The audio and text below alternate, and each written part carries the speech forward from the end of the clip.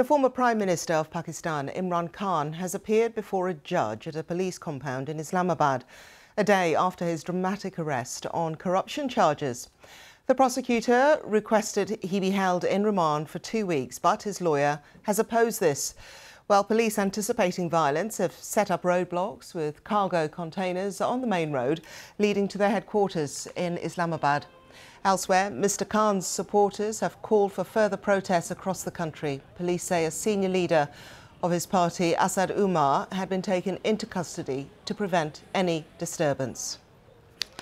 Well, let's cross live now to Islamabad and speak to my colleague Fahad Javed from BBC Urdu. Fahad, just take us through what happened earlier. So right now, Imran Khan is in the court, and the judge is expected to rule on a request by the authorities to hold Imran Khan in detention for 14 days.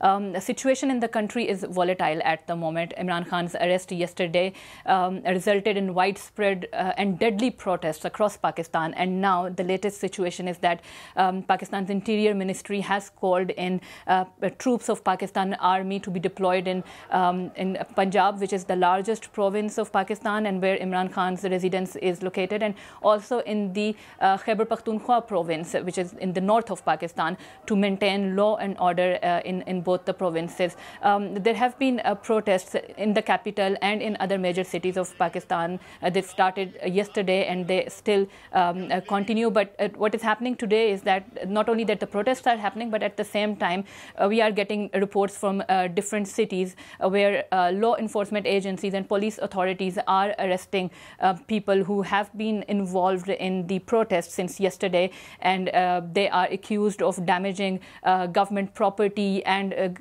police vehicles and other military installations. So arrests are going on, but at the same time there are clashes. There are news of clashes and demonstration across the country where Imran Khan's supporters are they are protesting against the arrest of their leader, and here in Islamabad even the court, which is few kilometers from where I am right now, there was a clash between Imran Khan's supporters and the police when they were trying to enter the court or go near the premises of the court, which they were not allowed to do. So they set the trees and green belt areas on fire, and there was tear gas shelling, and the protesters were forced to move away from the premises.